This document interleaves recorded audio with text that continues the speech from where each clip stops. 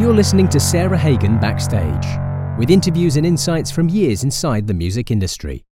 Join Sarah as she talks with masters of their crafts, finding out what makes them tick, both inside and outside of the music business. Welcome to Sarah Hagen Backstage.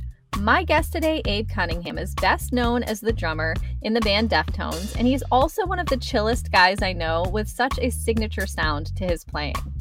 We are going to get a bit nostalgic today, talking about our experiences finding music and some great tours of the past, but we will also get into how things are going lately and what is coming up. So come along with me as I catch up with Abe Cunningham.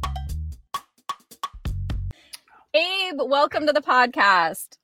Sarah, thank you so much. What's up? Everything is up. How are you doing? I'm fantastic. I'm sitting here with my dog. Yes. What is your dog's name? Her name is Nora. She was a rescue last year from this town called Sonora, over kind of by Yosemite. Mm-hmm. And there were fires and all this, like there tend to be a lot these days. And so she's Nora from Sonora, and she was like in this fire, and now she's here. She's been with us for 1 year. Oh my gosh, she's so cute. Nora from Sonora. That's adorable. Yep. Yeah, she's a doll. Love it. I love she's it. A dog, actually. But I also got a dog almost a year ago as a puppy, and it has been an adventure. He's a golden retriever. So and retriever is highly accurate. If there is anything unknown, we live on a lot of land, and you never know what's out there in the forest, and the dog finds everything. So and brings it back as a gift to you. And brings it back. He retrieves. He does. An offering. Yes, here's an offering. Could be anything. Exactly. Yep. So besides getting a dog, adding to the family, how have the past couple of years been for you? While we've all been in a little bit of a holding period through the pandemic. Fully. They've been good. I mean, obviously ups and downs, but I just try to keep moving forward and keep it light and positive. A lot of great things happened in that time as well, So, I mean, obviously, us being a touring band and not being able to go out and do what we do, like so many others, was it is what it was. It is what it is. It was what it was, So that was a trip and something that we could always count on. Even for us, we're like, we're in a pretty good spot. We can. Hey, you want to take a break? Yeah, let's take a little break. And then, hey, you want to book some shows? Yeah, let's. So that was cool. But to actually have it plucked, that option just plucked from reality, it was a trip, man. So. Yeah, you want to take a break on your own terms, right? When you want to. Yeah, but hey, you know what? You make lemonade out of these lemons and add other things to it as well. So I learned a lot. I think everyone, we all needed to take a break. I think the earth and everyone on it needed to take a break. Not always pleasant, but got a real reset. Absolutely, forced downtime a little bit. I feel like, what I'm hearing a lot from a lot of musicians is that. They gained a new perspective on downtime because there's not a lot of downtime in this industry. You're kind of like go, always on, on to the next city, touring, all of that, and then being at home for an extended period. Although jarring, I think it gave everybody a little bit of perspective. Fully, and balance is the main thing. If you can do a bit of each, or whatever you do, and have the other side balancing it out. That's what we all hope to achieve, So, but back to it, we are, and it's amazing. So 2 years came and went, and here we are now. So and you and the Deftones came a new album during the pandemic too, right? 2020. Right. So actually, it was 2.5, whatever it was, years of the whole, lockdown, and but we actually had a year prior to that, so it was 3.5 for us. So we're like, wow, yeah. So you were like ready. Chopping. Yeah. Because we made a record, we actually decided to take this time off. Hey, let's take a year off. We've been getting together a tiny bit here and there, just jamming and keeping ideas going. And then we ended up getting enough things together to make a record, and we did that. That was the agreed time off. And then all of a sudden there's another 2.5 on top of that. So yeah, we made an album, and you know, right, I guess we were mixing it right at the end was when everything sort of kicked in. So we had to do a lot of that, you know, over like this, you know what I mean? Yes. Yeah. Over Zoom calls. And which, all that stuff. yeah, which makes the process a bit, I mean, if we're all in the room, we can say, oh, take everything down and push my drums up. There you go. And, you know, if we're in the room, we can solve those problems pretty quick. And, but yeah, so just another way of doing things. And that was that. And then it came time to put it out, and we're like, well, what, you know, I mean, we're just sitting around, right? We can't really play and tour, but maybe if there's anyone that digs our music at all, maybe something new from us could help them get through this, you know, this whole time. So that was our, you know, obviously to tour on that, it would be, we actually, you know, that was the goal, but it wasn't the case. So, right. You know, right. Yeah. And it got pushed. You know, things kept getting pushed a little bit, but you just got back from months out on tour. So that must've felt so good. It was great. Being an aging rocker, it was awesome. We just did 4 months straight, 2 in the States and some Canadian dates as well. And then we went right into Europe immediately into that for another, you know, 6 to 7 weeks. And it was great. If they would have added another month on, I would have been cool with it, but it was definitely time to get home. You know, we used to do 3-month tours all the time and take a week off and another 3. But you know, I felt great. We felt great. The body was holding up fine. Just getting back to it was beautiful. That's amazing. And how did you find like the experience, the live music experience, the crowds, all of that? Was everybody just so happy to be there? Pumped. Yeah. I mean, it was amazing. You know, we all need these. We need interaction. We need humans. We need to kick it with other people. We need to shoot the shit. We need to experience the back and forth of concerts and that electricity and that synergy, you know. Yeah, it was very it was great. It was so much, so needed, but so pumped, you know what I mean? Really cool. Yeah, so absolutely. Like feels like a little bit of getting back to normal.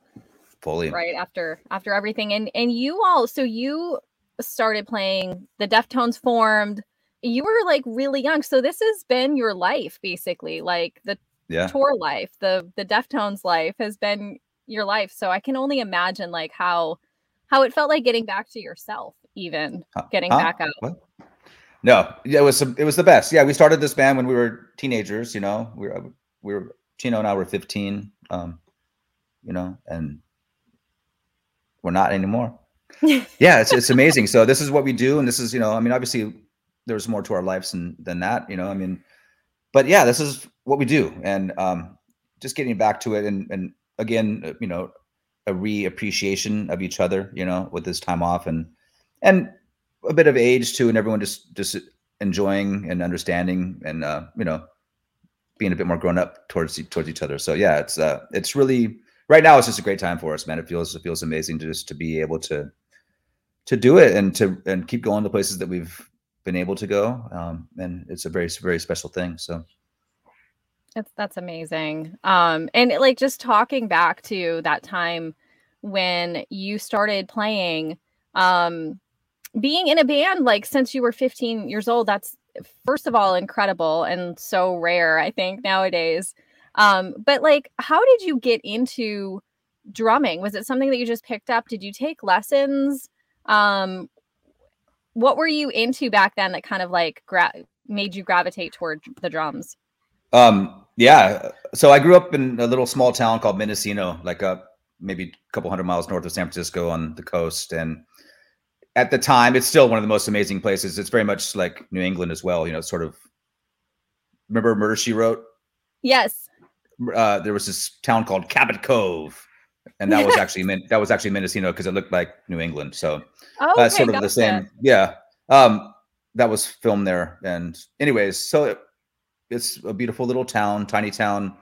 But it always had all these, this was in the 70s when I lived there, 70s and early 80s. So it was this place where all these musicians from the Bay and people just had land up, but they always came through. A very fruitful area for just music, man, you know, close enough to the Bay Area as well. But like a lot of people had land there and homes and stuff from, like, you know, Booker T. Jones had property and all these different things. Oh, a lot of cool. different people. So anyways, long story short, my dad was a bass player and my stepdad a drummer. And there was this place called Toad Hall that was in Mendocino and up in the woods. And they used to have gigs there. And I was always there as a baby, crawling around before I could walk and knocking over cymbal stands and beer bottles with cigarette butts and, just grabbing things. But that was it. The drums, that was Right. it. So I was always around music, always around them jamming, and gigs on flatbed trucks out in the woods, gigs at little bars and, all around. So it was always just something that was there. And my mom had a restaurant. She was a chef. So those two things are what I did. They go kind of hand in hand as well, music and restaurants too. So, but that was it. I was just up there and I, around 7 or so, my dad started having to my stepdad, had to start, doing more things to kind of, I guess, more adult things to make it to provide. Sure. And the drums were there. And, I took over the drums and he saw that and that was it, so. That's so great. That's so great. And did you see a lot of with your dad and your stepdad, you were on the music scene as a toddler, but growing up, did you get to see a lot of live music, a lot of shows, get to see your influences? Totally. They were just straight. My parents were and are just music lovers. And so there was always the best music around and just shows were such a huge part, and I remember I saw the Police one time and Ghost in the Machine tour and I was on my dad's shoulders and Santana opened up too. It was pretty wild. Santana opening for the Police and it was summertime in Sacramento and it was hot as hell. And all of a sudden it started raining and it was just, but so they brought me everywhere and I was always around and they supported, they knew I had the bug. It was caught at an early age and there's always that parental thing too, where can you try to maybe go to college for a second, and as I got older, the band had already started, so, but, but they knew that I was bitten by the bug, man. So, absolutely. Yeah. And I tried for a second. I tried to. Did you really? What were you studying? My mom was, I'll just say pushy enough to make me go 2 years to summer school. So I got out of high school thanks to her being pushy, mom. Mm-hmm. I got out a semester early, so I went right into just junior college, in Sac City. But I just took some things that I liked. There was a lot of psychology kind of classes and neat, some prerequisite junk too. But that was 2 semesters, and I was like, I'm out. I tried, I gave it, and they knew. So. Yeah. Well, it is pretty amazing for you to know what you want at a young age and go for it and go in that direction, and support is everything. Having support, and parents that understood, it's everything, you know what I mean? Yeah, for sure. And I think when you have that support as a child, you carry that on to your role as a parent too, thinking about how to give your children that support too. It trickles down because how important that was and what it meant to you and how it shaped you, and also how life works too. We hope to figure that out a bit as we go. I'm a dad. I have 2 sons and who are adults now, and it's so funny because my eldest son is more. They have grown up on the road with us, and all the band guys, they're all uncles and our crew guys. And, they've been out whenever school was not happening. They would come out and, be on the road with me and for summers and stuff. So they love that whole side of things. But they also, I think, again, my eldest son is more kind of just wants to just be at home and do his things, not taking away from anything but then my youngest son is wired like me and he wants to go places and wants to cruise and check it out and drive and go. And, so it's just funny because they're 2 different humans, of course, so they should be doing their own, but it's just neat to see how that kind of was divided up and it's neat. So I say go, go. Yeah. If Yeah, absolutely. But like Yeah. having you having grown up with that support, that Right. like supporting both your children in their completely different directions is Yeah. the best thing you can do for them and like exactly what they need in life. Totally. So that's pretty amazing. I love that. Yeah. It's a common theme in these podcasts. The parental support piece of it is just so common. I just spoke with John Wackerman and he was telling me about his mom going to like extreme lengths to get him to the auditions that he had as a kid, even Right. to the point where she drove the only vehicle available that was a stick shift and she didn't know how to drive it. So they Right. drove in second gear all the way. So That's awesome. it's just it's stories like that are just incredible and inspiring. And it's amazing to me. And another thing that like popped into my head when you were just talking, so you got to see all this live music and experience that. You mentioned the Police and Santana. What were you into growing up? What genres of music? Because the music that you play isn't always necessarily the music that you grew up listening to or that you were influenced by. This is I usually have a cheat sheet with me for things such as this. Like it's the hardest question. Again, my parents were so into everything. Like I saw Muddy Waters. When I was a kid. Like Stevie Wonder was one of my first shows, and those things are always etched and they're just in my marrow. Yeah. I don't know. It's crazy. So, I mean, they always had, and again, working in restaurants and working as a kid in my mom's restaurant when I was like 5 and, just bussing and just doing things like there was always music and the kitchen is so wild, but, they were into everything. I mean, these albums, that's how I learned to play drums, just like by putting on these records from everyone. The Beatles, when I learned to play, the intro to Magical Mystery Tour, it kind of starts and it kind of goes up a little bit. Yeah. Like, wait, and just playing, and I was like, wait, I'm latching onto this. So I would just play the cassettes, and then of course, and records, they're records, but then I started, when I was a teen, I was able to go and kind of, purchase my own things and trade cassettes and record off the radio, and of course, Def Leppard and I mean Motley Crue, the Police, Foley, I mean there's 1,000. I'm totally stumped right now. No, that's okay. I mean it kind of like shows the various genres, but yeah. I think like one of the things about growing up in like the 80s time frame and listening to cassettes and all of that, like you had to kind of like work for it, you know what I mean? You had to work for your music. You had Totally. to, like, let's get into that. Totally. Yeah, you couldn't just Google things or look it up on YouTube, which I'm not dissing whatsoever. It's great because we have access to everything now, which I do love.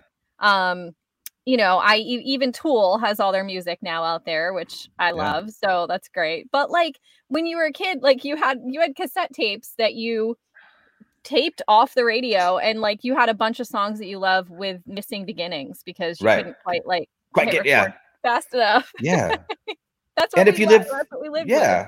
But if you live in a small town, you couldn't, maybe they had a record store, and then they didn't have huge stock. So you had to say, hey, and record stores are always kind of funny because the person that worked there was usually kind of like not always, but generally like a kind of a record snob who wouldn't, hey, can you order this? Like, why would you want that? You're like discouraging, like, man, I'm trying to give you some business. I'm trying to, can you please order? And then you had to wait for it to come. So the whole patience thing, earning your own money to buy these things, and then that took patience too, waiting to get paid. And then, and then, so that was Mendocino was a small town. Then I'm from Sacramento originally, but I grew up there, and then I moved back here, and it was all, Tower Records, which is from Sacramento, and the mom and pop stores everywhere too. But I just would go down to Tower on Broadway, which was my spot in Sacramento.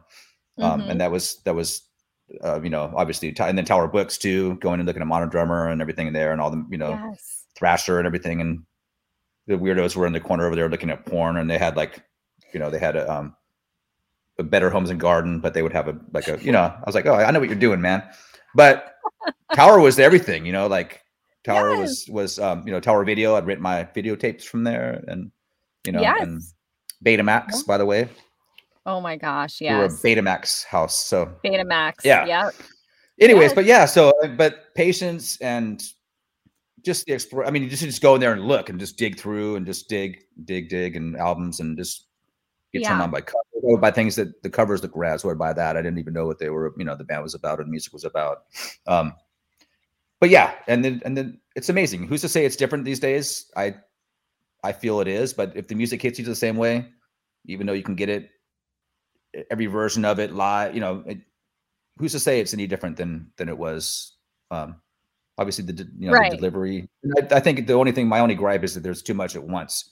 When I bought records, I had a rule that I could never buy more than like 3 or 4, because I wanted to give each album its due and really be able to take it in, and appreciate it. If you have 48 million records at once, like, you're not going to give it. Maybe you are, but you're probably not going to give it. Yeah, all, probably won't spend the time, right? That like, unless you're some superhero and you could, right? So, but also, who knows? Like, there is something about the music that was made back then where like, and there are records that come out nowadays too that are like this, but that are like the entire thing from start to finish is just packed with like great stuff, the concept albums, I don't know, that there was something about it. Like, you would listen to the whole thing and you would know which song was coming up next. Like, they went one into the other and you anticipated it. You anticipated like what was the next song, because you would listen to it so many times that you knew what was coming up. And it was like an album as a whole. I think there's so much like, singular song listening to, because you're just like Googling stuff or YouTubing or whatever. Whereas like back in the day, I say back in the day, but it was like the whole album was a thing, and you wanted to spend the time and listen to it over and over again and absorb it. You make a group, a concept album, or even the concept of an album, right? Like in a band or a group would, and if you were flipping over from A side to B side, you wanted the next, be it a vinyl or a cassette, you still had to, you wanted to have the next half be either just that and another half totally separate, or you wanted to, be able to mesh and blend in. Yes. So yeah, it's a trip. And then, there's still a lot of people trying to make, we try to make full albums. They might not be concept albums, but we try to make an album that you put on and hopefully don't take off till the very end. And it's sequencing and making, choosing how the songs go and flow into the next is huge for us. You know what I mean? And because you want to drop the needle and go, or push play and go, and then let it be till it's done, so. Right. Yeah. And then also there's something else about like going to a record store and like the hunt for great music. Like you mentioned, the album art, searching through, finding something, like, I don't know. It was, or the other thing was like rare releases, you'd be looking through, I don't know, the Led Zeppelin or whatever, and you'd find something like a live album from something that you never even knew about. Yeah. It was the greatest thing ever. That part of it, I miss that a little bit. Yeah. But like, and imports too, like regional imports. They always did tracks for Japan were always a thing. And if you could get, and that's that. Yeah. And it's the quest, it's the hunt and the quest for all that. And exactly. And just the excitement of just being turned on like that, so, and it's still there. I know it's still there, but it's just different. It's a different delivery system. It is. It's different. It's different. And I think like also getting concert tickets, it's different. You used to go and like wait in line physically in a line getting your concert tickets. It's just, I can't tell me how many times I've been in line and knowing it's going to sell out and getting right up, maybe a person away or right to the window, and they go, boop, sold out. Yeah. Like, sold out. Yeah. That happened. It happened. It was, it was tough. And now you're fighting against the secondary, all the, the scalpers and all these who buy all the tickets at once, and the bots, and they raise the price. It's like, it's really gross, man. It's gross. It is gross. The bands get blamed. What do you mean you're charging? Dude, someone bought all the tickets, man. It's not even, and now they're charging them back, so pretty gross. It is. And I hate that the bands get blamed for that kind of thing too, because it's that's not what's going on. It isn't. It's the secondary, like you just said, the secondary, like the buyers and sellers and everything. Right. And it gets crazy. But anyway, but kind of like going back to the whole album as a whole kind of thing, I have to say, Around the Fur for me was huge when I was, listening to music when that album came out. It was just different really than anything that I had heard before. And I saw you all on Ozfest a couple years after that album came out. I think right before White Pony came out. I think you guys were on Ozfest, if I'm not mistaken. Was that at Tweeter or whatever it's called? Tweeter, yeah, Great Woods. Great Woods, yeah. Yeah. Verizon. Whatever it was called, right? I know, a different bank or Tweeta Center. That was so good. I can't do the Boston accent justice, but that was fantastic. Neither can I. Yeah, it was good though. Way better than I can do it. It was, that place we all call it Great Woods because it's changed names so many times. Now it's called the Xfinity Center. So Xfinity, that's what it is. That's what it is. I mean, we know it's not. That's not what it's not, but it's not. It's Great Woods. Yeah. It's Great Woods. But yeah, what a great that year for Ozfest. I think back on that year, it was so incredible. The lineup was unreal. It was just so Primus and Slayer. Was that Black Sabbath and Primus and Slayer? Sabbath, Primus, Slayer. I think was Tool on that year, maybe? No, I think System was on it too. Oh yes, that's what System, it was. Yeah. Yep. And maybe Drain. Yeah, I remember that vividly. It was great. It was so great. Slayer. Slayer. Yeah. Like what a lineup. It's so fantastic. But I remember seeing you guys and just like, and that album, it's timeless for me. Like I listen to it. I actually it's a great running album because Around the Fur, because it being a musician, like, and being a runner, you can't run out of time with the music you're listening to. It does not work. So you have to find the right tempo. Yes, it's tugging at you and like, oh, I got it. My foot needs to hit when I'm, Exactly. You cannot do it. I challenge any musician to like run out of time with music. And I find myself walking in time to music, which is kind of ridiculous, but in general, the same thing, right? I'm with you. Yeah. No, yeah. Sometimes I catch myself, I'll be like walking through the mall and I'm just like, okay, Sarah, this is not your theme music. Like chill yourself out. But anyway, great.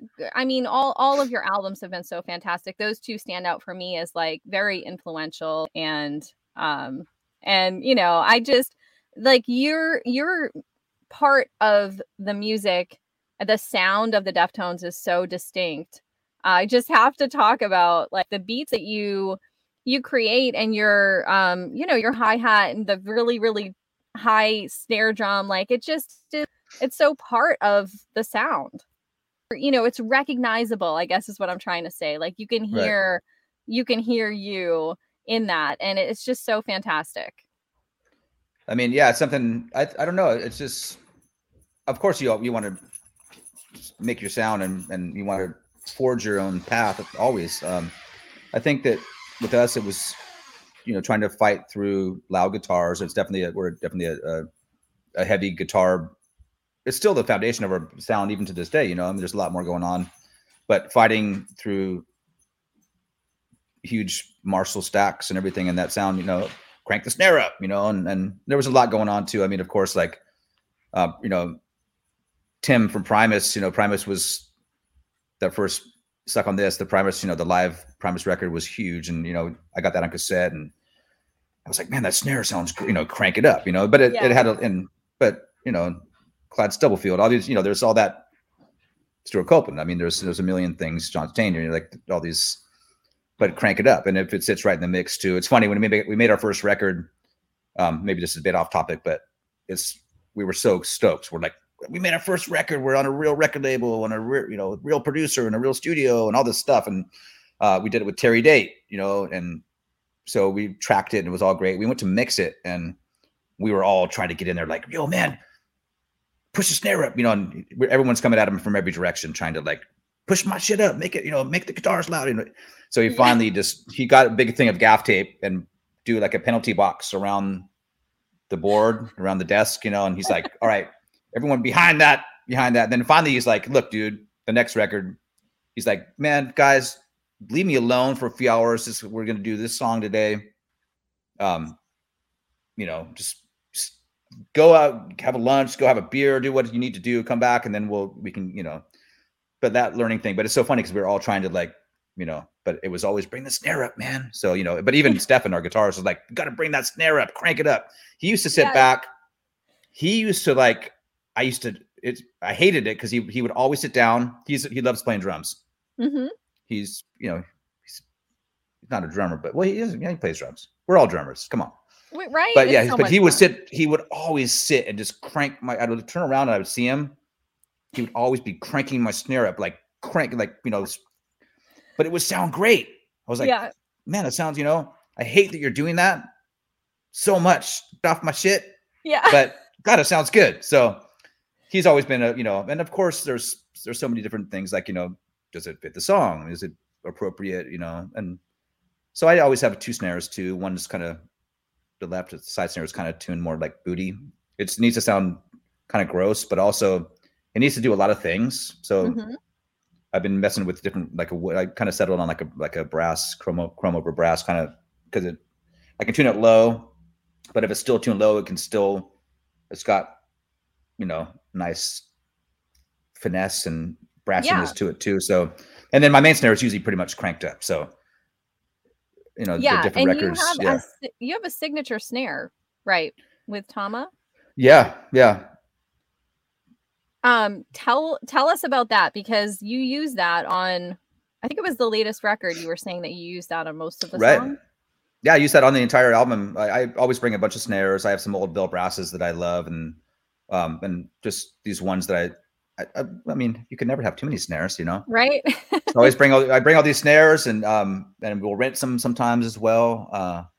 But we ended up just using that my signature drum on the entire record, except for one song, The Spell of Mathematics, which I had another kit kind of set up in the side, just mic'd real simply, and that had one of my old bell brasses on that. But yeah, it's Tama, make some more. Right. People were asking about them. Yeah, so that was kind of funny. Like that's an amazing thing. I can't believe that even happened. Thanks, Tama. They asked me one day. Yeah, it was. But so it's kind of cool. I was trying to meld these two worlds together. Like I always use these Tama Bill brasses, which are amazing. One of my most favorite drums ever. And then also these vented Orange County drums that I used for a long time on like my own summer. That was actually, all of Around the Fur was on an Orange County OCDP kit. But those snares, like, Digital Bath is one of those vented, 20, 30 ply, with these 2-inch holes. So when the opportunity arose, I was like, can we combine these two things? So it's 3mm brass, the same as most of the, some of them are 5s too, but 3mm brass, but also with these holes, like, very cool. These OC discs. Yeah. So hopefully getting that articulation and those vents make it super loud, cranks, cuts. And then, but it also, it's pretty versatile as well. You can tune it down low, but it still has these snares, like, kind of the ghost notes, everything popping through nice. So that's awesome. That was that. Yeah.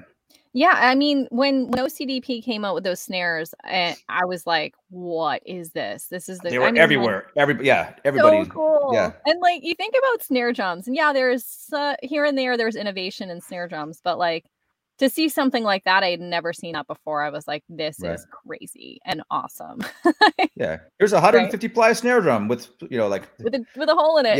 Yeah. So, but they were definitely onto some wild stuff too. So all love to those guys as well, Absolutely. Yeah. And speaking of signature product, you have a stick with Vader as well. And I know the good wood. What was that? The good wood. The good Vader. wood. Yes. Yeah. And I didn't know this. I read this, that it's called the Cool Breeze, your stick.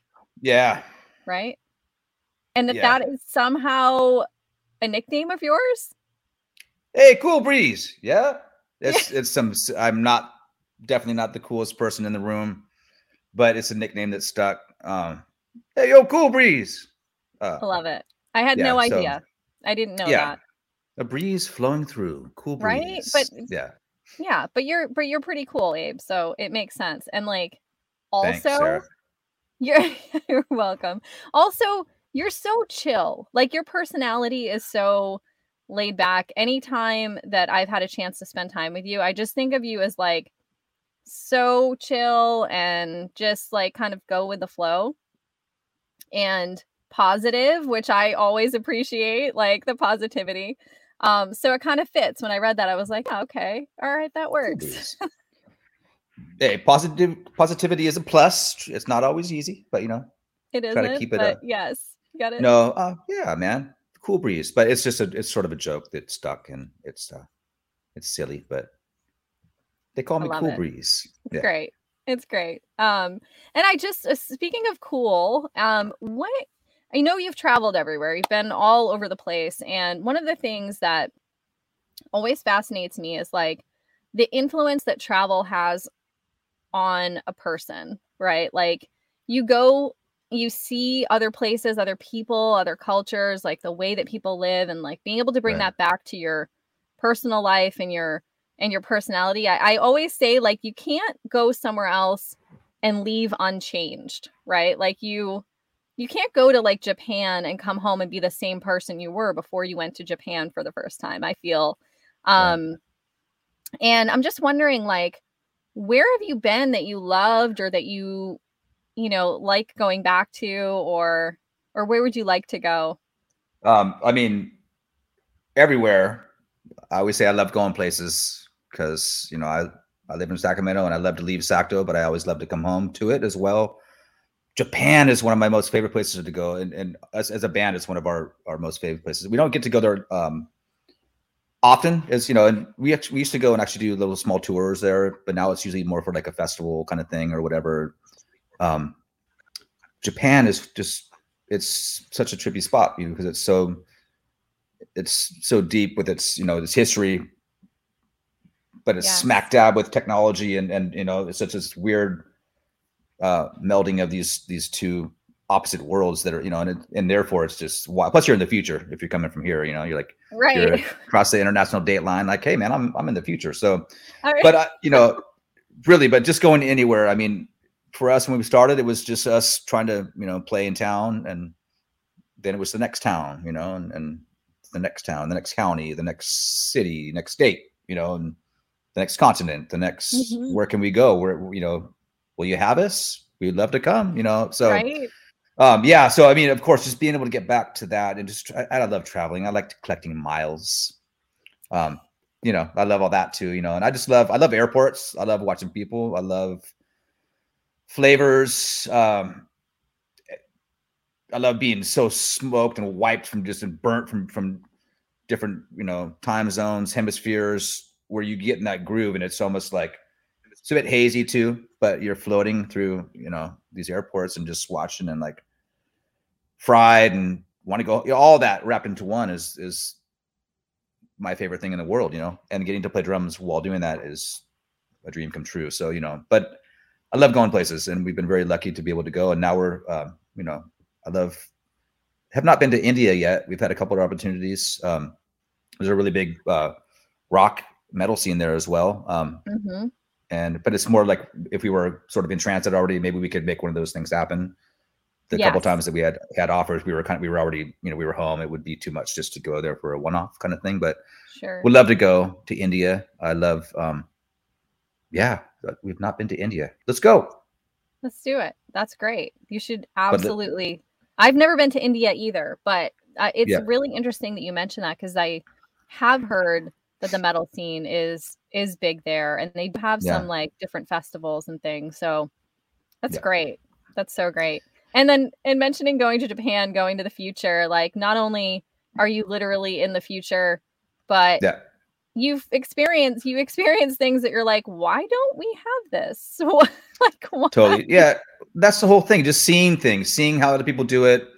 And you're also like, man, I'm lucky I'm from where I'm from, too. Yes. So, but seeing And just, again, getting back to just the flavors, if you sat down with someone and, you know, I mean, it's been said a million times, but Anthony Bourdain said this. I mean, if you sat down with someone and just shared their flavors and kicked it and broke bread and just took time to hang and understand, but flavors bring people together, man. You know, it's huge. So, you know, just being able to just cruise and get turned on to different things, but just seeing, you know. And you know, the other thing too is I've experienced a language barrier. So like sitting down to eat with someone and you don't speak the same language. I'm just in my head, I'm remembering a trip to South Korea, just sitting with a bunch of South Korean drummers.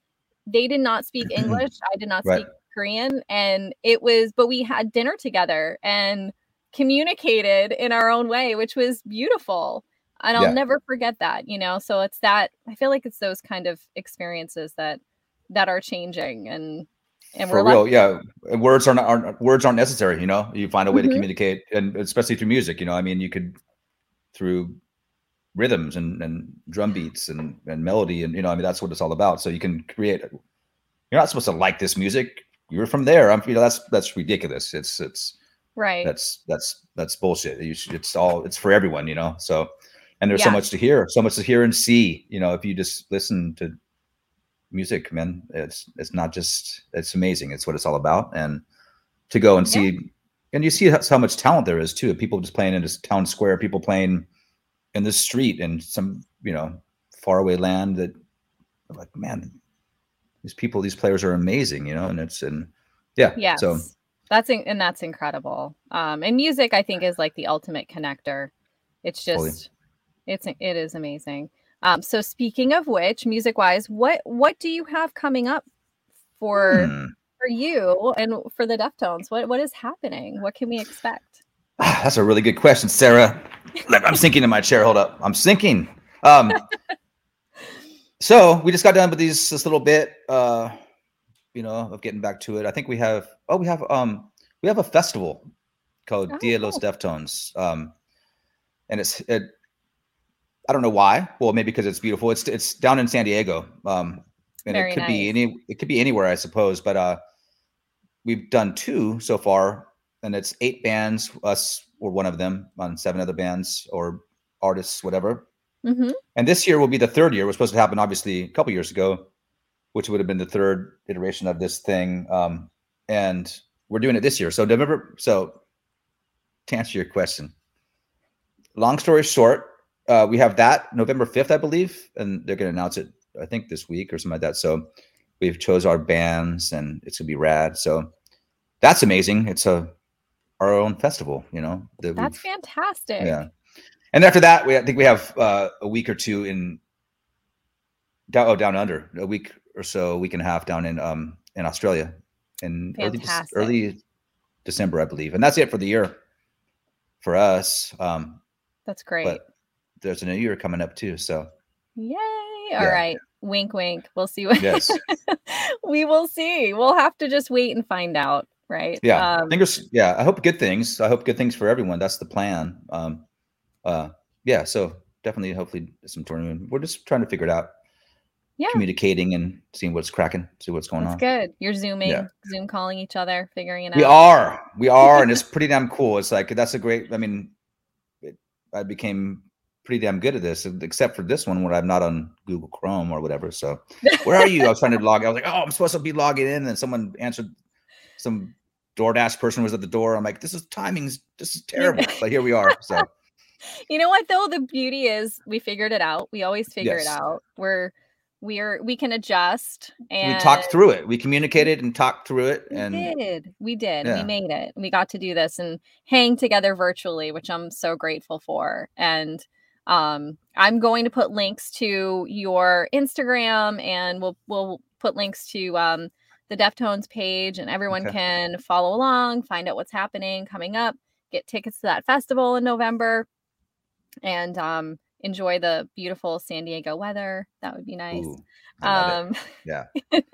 And I'm so grateful that you were able to take some time to hang today. I really appreciate it. Cannot wait to see you. Hopefully you'll come through Boston at some point, or I'll get out your way. Yeah, Sarah. No, yeah, we will definitely hang again in person. I thank you so much. Your podcast is awesome. A great variety of folks on that too. And I thank you for having me. Absolutely. Thank you for being here. I will see you soon. Okay. I'll be around. Okay. Yes. We'll see each other around. Definitely. All right. Take care. Thank you, Sarah.